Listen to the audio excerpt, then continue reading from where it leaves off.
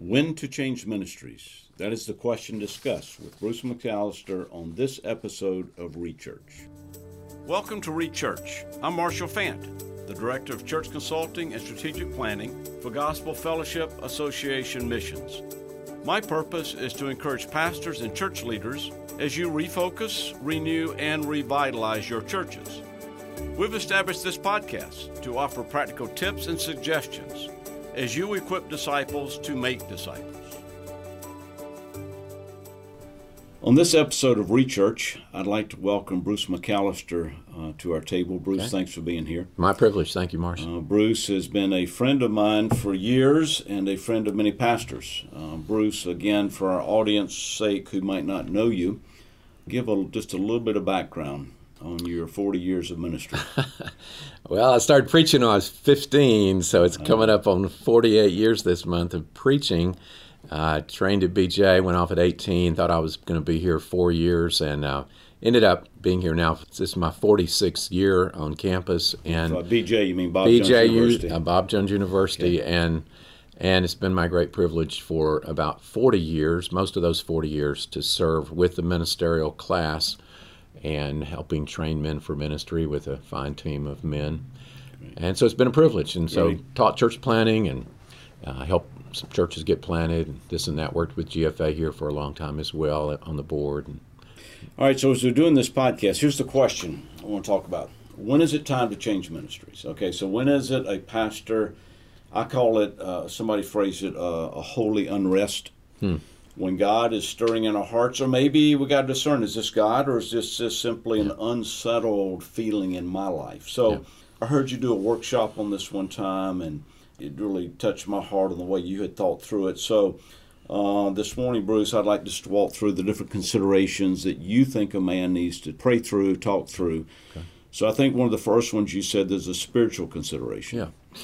Well, ultimately, of course, the church belongs to God. Mm-hmm. It doesn't belong to a man or a group of men. It belongs to God, and God has a will as to who shepherds that church at any one season. So ultimately, our main purpose is to be lined up with what God wants in whatever season of the church. And so the man of God, the pastor, has to be submissive to the will of God. And so there are things for him to think about in that regard. Is he truly submissive? Is he wanting to do God's will? Is he prayerfully seeking God's will in God's Word? And does he have the confidence that he's obeying the leading of the Holy Spirit in not only in his vocation, but in his location? And of course, there are other considerations that come along. We have wise counsel from our pastor friends or others that can help shape our understanding and evaluation of our own situation. And I think we have to ask ourselves, are we being good stewards of our gifts and talents in a given setting? Is this really the best fit place for me? Sometimes you get into a setting and you realize it's not a good fit. Right. And you just couldn't see that because we're finite coming in, and it may lead to a relocation. So, and in all of this, those times of unsettledness or kind of restlessness, I think we have to come back to the simplicity of Proverbs 3, 5, and 6, to trust in the Lord with all our heart, lean not into our own understanding, acknowledge Him in all our ways, and have the confidence that He'll direct our paths. So the man must be spiritually settled and submissive, or this whole discussion ends up being off base. So let me dig in that a little bit further. One of the points you had made was that as I'm a pastor seeking God's will, okay, I must keep my motives pure from, just from worldly thinking. Yeah. So I think we all want to be, quote, successful. Yeah. So what would you say would be a safeguard or a follow-up question to that? How do I guard, if I'm contemplating this, changing ministry, how do I guard my heart spiritually from worldly thinking? Yeah. Well, a couple of worldly ways 1 John 2 tells us is the pride of life and the lust of the eye. That can be a lot of things, but covetousness can lead to a desire for we think we're deserving of a much better salary or bigger ministry, bigger city, right, and bigger platform. And while men do go through phases, and they usually start small, and that church may grow into a larger ministry, or God may call them on to take more responsibility somewhere else over time. But if a man's craving for attention, or he's craving for something God hasn't provided, if he's covetous in that way, again, it's going to throw things off. So, man, just like any believer, we just have to keep judging worldliness or worldly thinking, worldly ways out of our minds. And it's kind of weird that you have to think like that in a ministry context, but if you've been around ministry long enough, you know that this can take over even good men's minds. Yeah, all of us. Pride can sit in there. Yeah. Great words. All right, so spiritual considerations. All right, next thing I think you had laid out was some personal considerations. Why am I considering a change in my ministry at this time? So walk us through your experience of counseling men on some personal considerations, the questions they must ask themselves. Well, I think when a man has been in a ministry for perhaps a good while, he begins to realize that he has probably done all that he can do. And that may mean that he's brought his church to a new level of maturity, and they're ready for a pastoral transition. Mm-hmm. But what really matters next to being in the will of God is the welfare of the flock. So a true shepherd is not thinking selfishly, but he's thinking, what would my moving on do to this flock? And when one moves on, he can't really, at that point, he has to move on and not try to shepherd the church he's left. Yeah. But he has to be sure that he's completed the task that God has given him to do, that the church is at a time when it can sustain a change in pastoral leadership, and that the church is reasonably ready. Sometimes men are affected adversely by what I call mood swings. Yeah. And we as preachers are emotional guys, aren't we? We are. Every Monday, a lot of us quit. Yeah. So you're kind of riding the ups and downs of ministry. Every person, I think, goes through some of that. But I've noticed some men have wide mood swings. So the highs are higher and the lows are lower. So that roller coaster is really steep and deep. Right? Yep, that's right. And so I don't think mood swings are a way to gauge the will of God. And it can be health issues. It can be lack of sleep. It can be someone's badgering us, criticizing us, and it's got us in a foul mood, and we're just ready to walk out. It can be, hopefully not, but it might be a wife who actually herself is experiencing these negative mood swings that are just kind of a plague to him, and so he's thinking, we got to get out of here because my wife can't handle this anymore. And so there's things along that line. So I think a man needs to also ask himself, now, is what's really needed here for me to improve my ministry skills and the execution of pastoral ministry? That is, being a better preacher, being more of a people person, being more engaged with people, being loving, showing compassion, all these qualities that a shepherd ought to have. A man, it's really hard for us to see ourselves, objectively. It's really hard for us to see ourselves. But I sometimes think what a man needs to do is seriously work at improving his ministry skills rather than in a kind of I'm done here, then he moves on and he just replicates in the next place essentially the same approach to ministry that he's had difficulty with where he is. So those are some thoughts. In that cycle, I think, I know you mentioned a danger of changing ministries too often. Yeah. Okay. And we know that after a couple of years, just the natural, I solved this problem. I mean, a lot of pastors are problem solvers, and they get in there and they solve immediate problems. This is done. But what would be a gauge? I know this is totally a subjective observation on your point. What would be a gauge if I came to you and I've got a history of changing ministries? How many years would you say, you may want to give it? How frequently? Yeah. One thing that's very encouraging to me in our immediate circles with the Bob Jones grads that I know is actually they tend to stay in ministries a long time.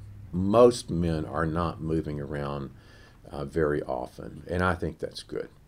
Now, I would say for an entry-level pastor who either planted a church or he's he's taken his first church, that he probably ought to think in terms of a 5 to 10 year window of commitment. Church planting takes 10 years, period. Yeah. Now, most men I find that have planted a church, they want to stay with it past the baby and infant and childhood stage because they've invested so heavily in it. So I'm not suggesting church planters automatically move on at 10 years out. If a younger man, say a 30-year-old man, takes his first church, he's going to learn a whole lot about himself in ministry over the next 5 to 10 years. And my observation is that oftentimes that first church is not his last church. It will prepare him for the next ministry that perhaps will become his lifetime ministry, for 20 and 30 years out. Could be all the way to his own retirement.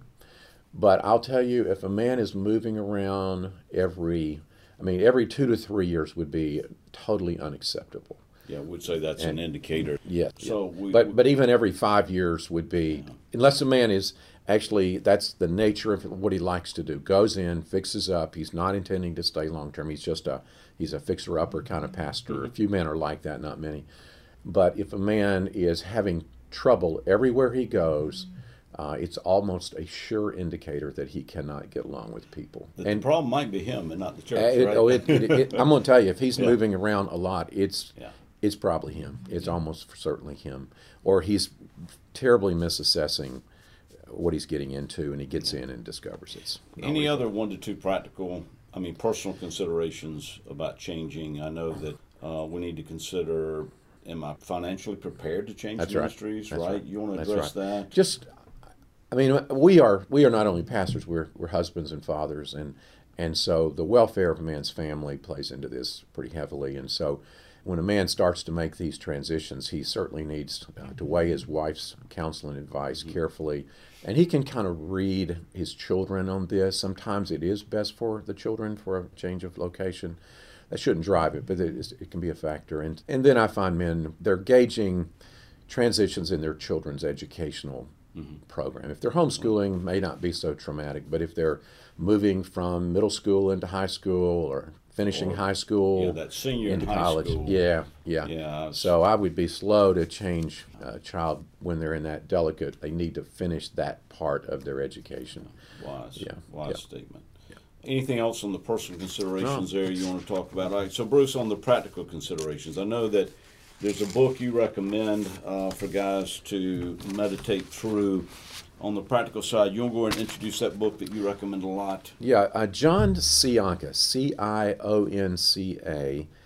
years ago wrote a book called Red Light, Green Light, Discerning a Time for a Change in Ministry. That was 1994. And then he updated it and expanded it later, I think after the year 2000. The new title is Before You Move, A Guide to Making Transitions in Ministry. And that's a Kregel publication. It's out of print, I believe, but it's available if you look on Amazon or look around on the web. So Before You Move by John Cionca. I've talked to Brother Cionca in the past one time years ago, and so he's put together some really good resources, and he has a website as well that guys may find some helpful things there. All right, so on the practical side, several things I want you to answer because I got you here. So, Bruce, if I'm a pastor considering changing ministries, I think I need somebody to be able to have a hard conversation with me that knows me. Would you advise always having maybe a mentor that can sit down and say, hey, it's not the church's problem, this is your problem, right? So who else would someone seek counsel from? When do you go to your church leadership that you're in?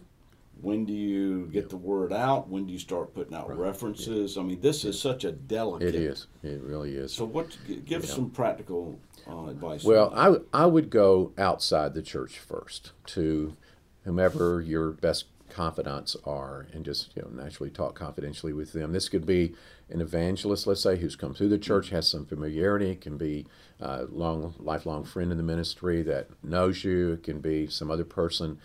My general idea on this is that the best source of counsel is people who know God and the Word of God, and they know life well, but they also know you well.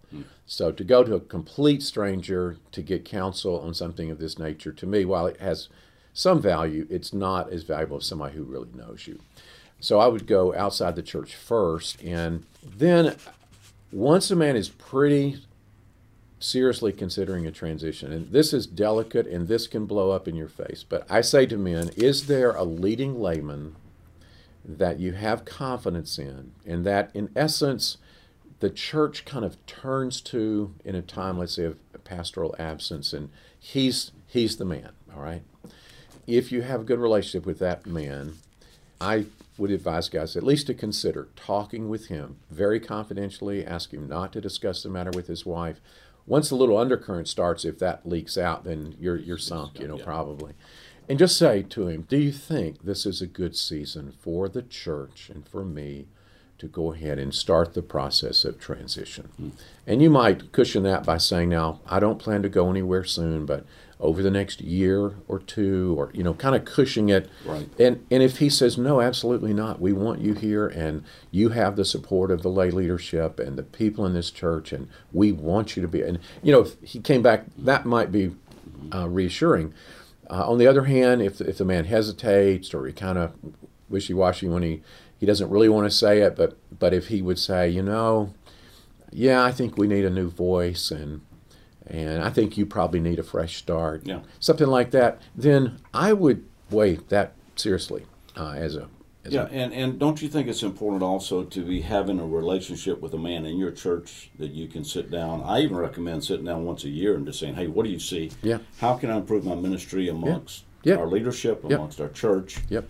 So I think that relationship needs to be, the pastor needs to take the initiative to form that relationship within the church. That's right.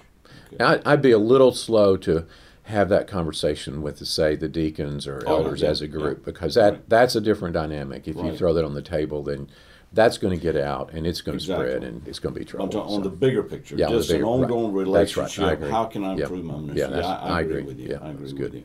All right, so is there, just to kind of wrap this up in some things here, again, speaking of Bruce McAllister, who's had 40 years of ministry experience, has advised many pastors.